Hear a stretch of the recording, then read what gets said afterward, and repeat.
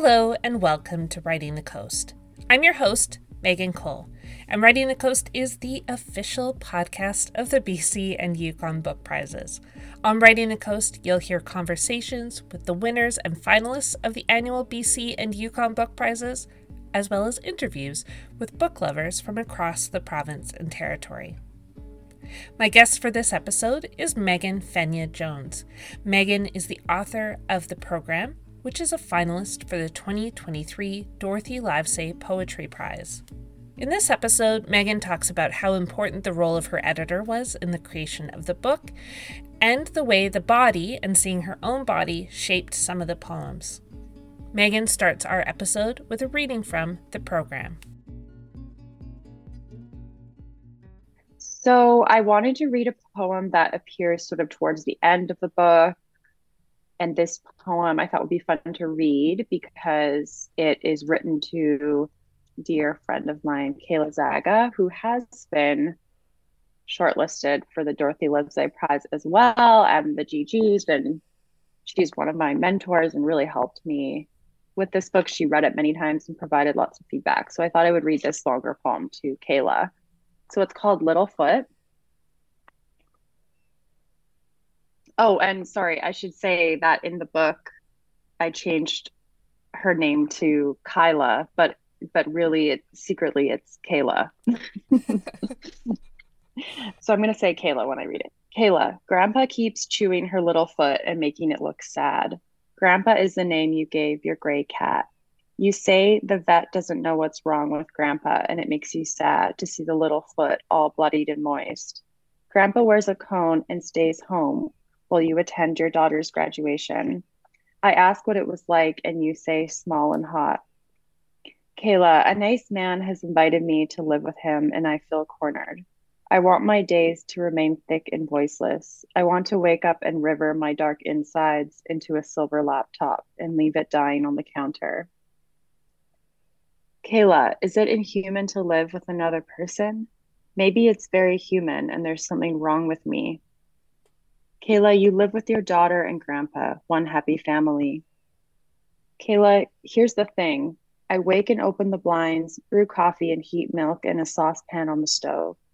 I pee with my chin in my hand, careful not to shift the air in the rooms, careful not to make a new sound or smell. I want everything to stay exactly as it was yesterday, and the day before that, and the day before that, because on those days I wrote something decent. On those days, I existed only in words. Kayla, is it inhumane to let a person see you? Is it inhumane to allow that person to see you, gnaw away at the small, soft parts of yourself? Kayla, when I was a child, I wanted to live in a tower, gaze at the mirror, smoke cigarettes, and read Ernest Hemingway. When I imagined a future, I was always alone. Kayla, do you ever ask yourself what happened? Why does Grandpa ravage her little foot in the corner of the room? Is it selfish to invite a small animal to live with you? Maybe it's selfless, and Grandpa would have died if you and your daughter didn't give her a name. Kayla, I would like to sleep with this nice man, but sex is a small sacrifice to make for the freedom to rearrange my dark insides in a thick and voiceless room. On the other hand, a writer like Hemingway had plenty of sex and still scattered so many small abuses throughout his novels, like coins turned loose from a pocket. Kayla, when I was young, I studied the works of men as one studies the plays of the opposing team. Now I'm told one must read books by women. One must forfeit the game. Kayla, when Grandpa chews her little foot, does she look lost or in service of a higher power? I suppose it's hard to tell a cat's purpose by how much she does or doesn't chew her little foot. Kayla, last night I read a short story in the New Yorker about a woman who lives the same day over and over for eternity. I felt disturbed as I dried my body and got into bed, as you danced and drank blood red wine at your daughter's graduation, as Grandpa's little foot lay bloodied and moist. Thank you. It's funny that it was Kayla who is Kyla, because I think in Dunk Tank, doesn't Kayla write to a Kyla? Yeah. Yeah. So Kayla does write to a Kyla, Yeah. and I twisted the poem a little bit because of, various names and themes in the poem. And, Kayla doesn't have a daughter in real Yeah. life, but she does have a cat named Grandpa, actually. Yeah, it was funny because I thought of her of Dunktake while I was reading it because I remembered because I've talked to her about the book and I remembered that name coming up, so it's funny the Yeah, connection. I think that Kayla and I both are friends with Kyla Jamison, who's also a poet, and Kayla writes poems to Kyla in that book. And I think also the names Kayla and Kyla are so similar. There's a little bit of like intermingling there with Kayla writing to herself, but also writing to Kyla. And Yeah. yeah, Kayla and Kyla have been such huge influences on my writing. So yeah, Yeah. but it's something that like maybe people wouldn't necessarily pick up if I didn't, point it out. Yeah. Yeah, for sure. So my first question for you is who are you? So I'm Megan, and I am a poet. Are you more than a poet? Do you want to talk about anything else that you are? Yeah, so I guess I could talk about what I do when I'm not writing poetry, which is I work in independent publishing, and I work for a publisher called Greystone Books. And right now I'm the marketing director, which just means that I make sure that readers are aware that the books we publish exist and should be read. So so I kind of work on both sides of the publishing, or I exist on both sides of the publishing system. Yeah. So your book, it was interesting while I was reading the program because I think sometimes I read poetry collections and while you can tell like they all the poems belong together, poetry doesn't often have like a narrative through line necessarily. But it felt like there was a little bit of like a story through all of your poems. It felt like they needed to be read from beginning to end.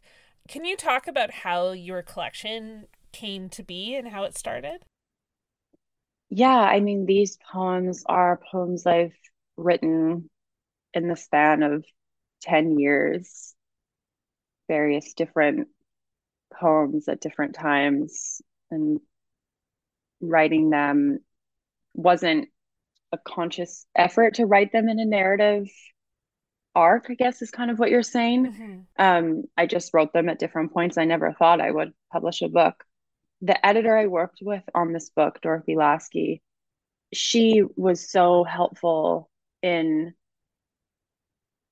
sort of pointing me towards little moments in the book where there could be a narrative. She helped me identify amidst this jumble of poems that I had compiled a narrative, and she helped me sort of shape that narrative and I think play with the poems a little bit more and make them sort of connect through image, through word repetition a little bit more than they had before. I think the collection was a lot more disparate before Dorothy sort of got involved and showed me the potential of the narrative.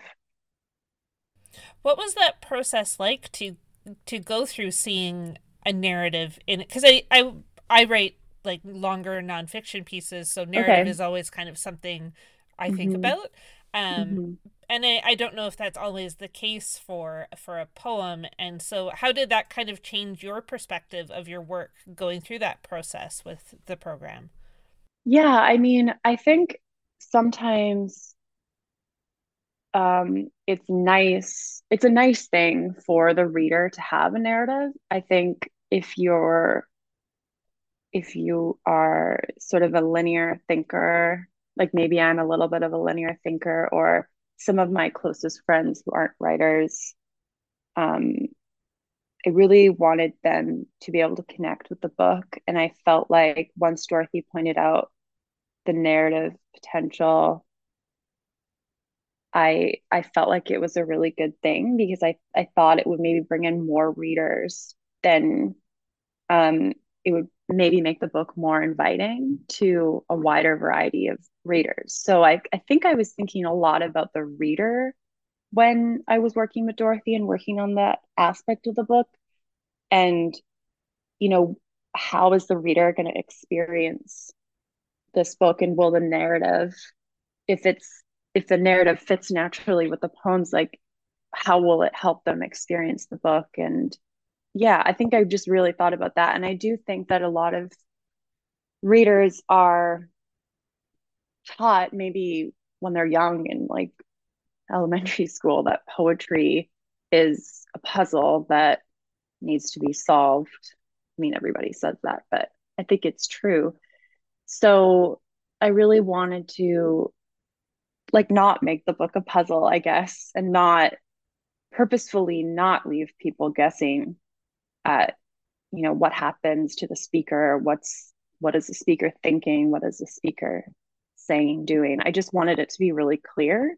And that was really difficult because it's hard to be clear. It's like the hardest thing. So, but that was really the goal, and it helped me to have that goal. Yeah. Yeah. I was wondering if you could clarify who the speaker is in your book, because I got the sense that it was somewhat autobiographical, but I always find it interesting because again, this is like I've taken poetry classes, so I've learned about the masks that poets wear in their work. But were you leaning on your own experiences, or were there moments when you were putting on those masks to tell different stories as well?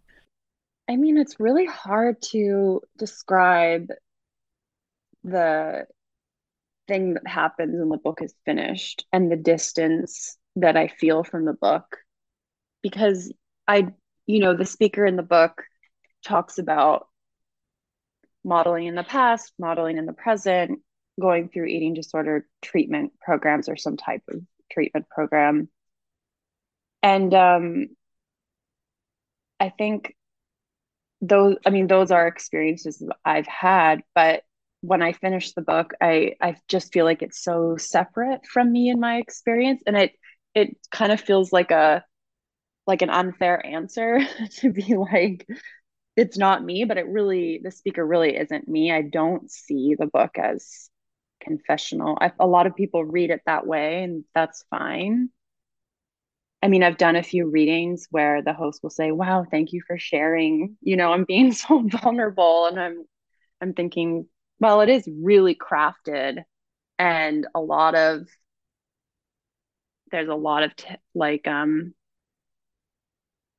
effort that I put into this poem. It's not just a journal entry. So it's yeah, and I think that's one thing that Dorothy really helped me with. She came on at a point that was perfect, because I think a lot of the poems were really sort of just, this is what happened, and she helped me see that I didn't have to like treat the writing process like I was writing a memoir. I could make things up. I could add in characters who don't exist. I could add in feelings that I never had, but it's all working to serve the reader of the book. So when people read the book in an autobiographical way, it kind of makes me laugh, because it just feels so distant from my own experience at this point, because of all that work I did to like make it sort of compelling and to make it pull in the reader. Yeah. Yeah, and I think there's like Sharita and I talked about this a bit too, how like in a sense a book like the program and like test piece, it's a snapshot of a point in time. It doesn't necessarily mean it's who you are now or represent your current experiences or even, whatever thoughts you had, but it's like people kind of readers have a different take. Memoir is very similar, where it's like memoir is crafted and polished over and controlled, but readers don't always necessarily get that. They interpret it very differently from from being art, I guess, is the difference. Yeah, I think I wish Sharita were here talking about my book instead of me. She's so brilliant and everything she says makes so much sense. I yeah, I think one thing I learned from Dorothy, again, I keep bringing up Dorothy because she was such a huge part of the writing process, was there's nothing for me, I don't see a story that I've experienced or something that's happened to me or someone else or something I've observed as happening in the past. I feel like my memories and my experiences are always blending together and getting mixed up. And in terms of the recovery process, whether it's from an eating disorder or an addiction or trauma, what have you, there's no beginning and end point in the recovery journey. So much of it is tumbled together and jumbled, and I wanted the reader to get that sense because I think it's true. And so while yes, there is a narrative, and I think people can really grab onto the speaker in the book and feel like they can relate to her and go through the journey with her, I also think that it's not linear, and that's because this is such a cliche, but recovery of anything isn't linear, and it really feels like you're living in your memories when you're going through something like that. Yeah.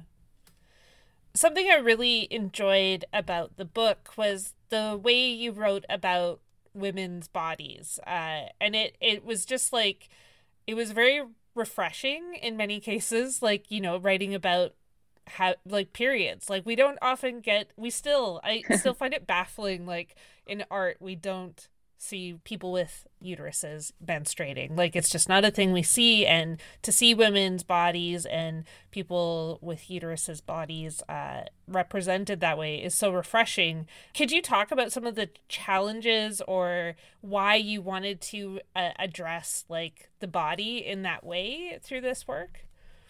In the way of like, Just in being what very way? vulnerable and Vulgar, I thought you were going to say. no, not vulgar. No, I didn't. I not vulgar. Just like very like, I don't know. I You read work sometimes and it just like you can feel it inside you, and and reading the poems made me aware of like my own body as well, and I just Right. think there was something very um refreshing about the representation of a body, like and a female body, or a female represented body in the work. Yeah, I think in a way, a lot of people have told me that that they've experienced the book that way, and I think women, or at least the women I know and who've talked to about bodies, have experienced like a distance from their body, and so in a way, it's weird to read something or watch something where the body is so immediate and intimate because there is this distance, and I think that's something the that I managed to like play with in the book, which is the distance from the body and then the shocking feeling of just suddenly being in the body and the body sort of functioning on its own, and the horror of that kind of like, it's kind of gross. And um I think that didn't, like when you said, was that a challenge? It didn't feel like a challenge to me. What felt like a challenge was writing a book with images like that and getting people to want to read it. I think it's, I think there needs to, I really worked on adding in moments of like connection between women in the book to sort of counteract that, because I think the speaker has experiences of this great distance from her body, this horror of being in her body and how foreign it feels and how icky that feels, the feeling of other people looking at the body, and the strangeness but also like wonderful feeling of that. And I think if the book was only that, it would be so claustrophobic and just really hard to read. So I think having those moments of connection, and especially connection among other women, was important to balance that, I think. And So that was the challenge, actually. Yeah. Yeah, it's interesting you bringing up that like feeling of distance from the body, because I also really enjoyed this kind of like shift between like the way we see ourselves and the way we're perceived, which is also a very like, I think women experience that in a different way as well, because so much Hmm. of how we see ourselves isn't necessarily like an authentic experience. It's shaped by how the world wants us to be, or how we're Hmm. reflected in other people's eyes, or the media. Um, Yeah. yeah, And in that way, I think that the theme or whatever it is in the book about modeling, for me, when people say, "Oh, it's autobiographical because you were a model," but for me, it works more in the book as, yes, part of it is I have autobiographical, but I think part of it, now that you're talking and we're talking, is it's kind of a metaphor for how all women feel, because that experience of being looked at and objectified brings so many different mixed emotions for the women in my life. So, yeah, I don't know if that makes sense. yeah. Yeah, and just like perceptions of like beauty comes up a lot in the book, and like there's art being made, which is also another kind of like something being made to look at, and someone decides whether it's beautiful or whether it's art or whatever it is, and it's kind of like, yeah, it's these perceptions and like the distancing that, to be away from art but then to be in it, and to be away from the body but also in it. It's like a And really, like in the body, one thing that I feel like is such a trippy experience for me is like being in my body looking at art. Like that's crazy. And my friends who are artists, standing beside them looking at their art, that's something that came out of their body. It's just crazy. It makes me feel crazy. Like, so that's a bit in the book as well, I guess. Yeah. yeah. Yeah, it's, I don't know about you, but like I have moments where I'm like laying in bed before, like just as I'm about to like fall asleep, and I have the weirdest thoughts, and I'm always like, it's like our bodies and our minds are just very strange and wonderful things. Totally. And wonderful. And there's so much, I hope, in the book about how wonderful it can be, to be in this body. Yeah.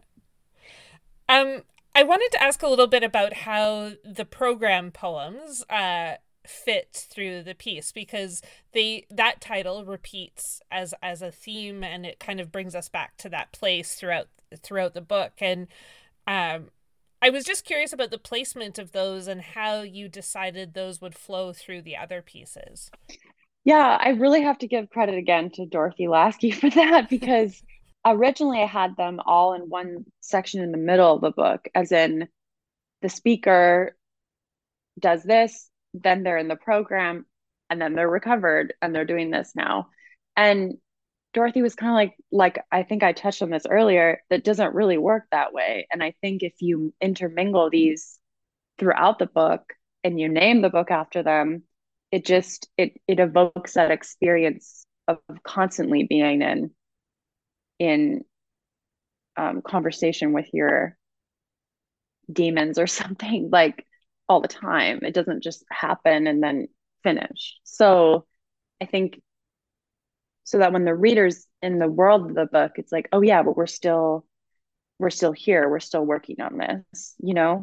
It's not, and then the speaker is going through some other things, and oh, and we're back in the program again, it's not finished, it's not over. And I really thank her for that, because I think it's really brilliant. And I think it's important to say that, because so much of books and how they're perceived is thanks to the editing process. And I really think that editors deserve so much credit for it, seeing the vision of a book and getting the book to that point. Yeah. Yeah, and I love the way they did fit in there, and it touches back on what you were saying about the kind of like non-linear storyline or narrative, if we want to call it that, for this book. Is, it does kind of move through, like nothing is consistent. It's like things are folding back on each other and moving forward, and which is, I mean, I think linear storylines are dull and kind of kind of a fantasy, if we're being Right. entirely honest. But Yeah. so I mean, it I've never written a story like really in a serious way. So yeah. that's comforting to hear you say as someone who writes stories. Yeah, I mean, most of the books I'm interested in and that I enjoy they're never like just, the standard boring beginning, middle, end kind of story, like, because it just doesn't really feel true to human experience. It's funny you say that because I love reading mystery novels and thrillers, which have that exact arc. It like all gets, I love the ones they're like, I think they're people call them cozy mysteries, Yeah. cozy mysteries. And the ending is so tied up and there's a real beginning, middle, end. And so I think writing the book in a non-linear way was super challenging for me. Yeah. But Yeah. it was good to challenge myself. Yeah. What's inspiring the work you're doing these days? Well, it's been really cool to be shortlisted with all these other poets and to have the honor of, being among their work. And so this summer I'm planning to read everybody else's work, and I think the ceremony's in September. So it's kind of a nice project for me to do that this summer. And, I really feel inspired by other poets who've been my mentors forever. Like obviously Dorothy Lasky is a huge inspiration to me. Kayla Zaga, Kyla Jameson. Sean Robinson has also had a big impact on me. I don't know if you know his work, but he edited my Normal Women, and he has a book that's really good with I think it's Brick Press. But and there are so many other poets I could name, like Mallory Tater, Selena Vaughn, um, and just the local poets that I know here in Vancouver, and just meeting up with them and talking and writing together and having drinks, and I find that really inspiring. Um, yeah, I think we're lucky in Vancouver to have this community of poets who've like really dug in their heels and decided to stay here, even though it's so expensive. And I just feel so inspired by that all the time. Yeah. I also get a lot of inspiration from art. Art it sounds very vague. But it's true. Like I'll just go to, if I'm traveling or if I'm here, I'll just go to art galleries. I'm lucky to have some friends who are artists and just like hang out and look at stuff and see what kind of weird thoughts I have. Yeah, I think that's also huge. And then music is really big for me too. I listen to a lot of music, the same music over and over when I was writing the program, and it had a huge impact on the book for sure. And one of my friends once told me it's cheesy when poets say that like songwriters are their inspiration, but I which is probably true, but I really do feel like that's true for me, like a lot. So yeah, music, my friends, and art, paintings. Yeah. There's a lot of paintings in the book too. So um I want to explore that a little bit more maybe in my next book. That was Fennya Jones. Megan is the author of The Program, which is a finalist for the 2023 Dorothy Livesay Poetry Prize. If you would like to find out more about the BC and Yukon Book Prizes, visit our website at bcyukonbookprizes.com. You can also find us on social media, on Instagram and Facebook. Next time on Writing the Coast, you'll hear my conversation with Hayley Healy and Kimiko Fraser. They are the author and illustrator of Her Courage Rises, 50 Trailblazing Women of British Columbia and the Yukon. Thanks for listening to Writing the Coast.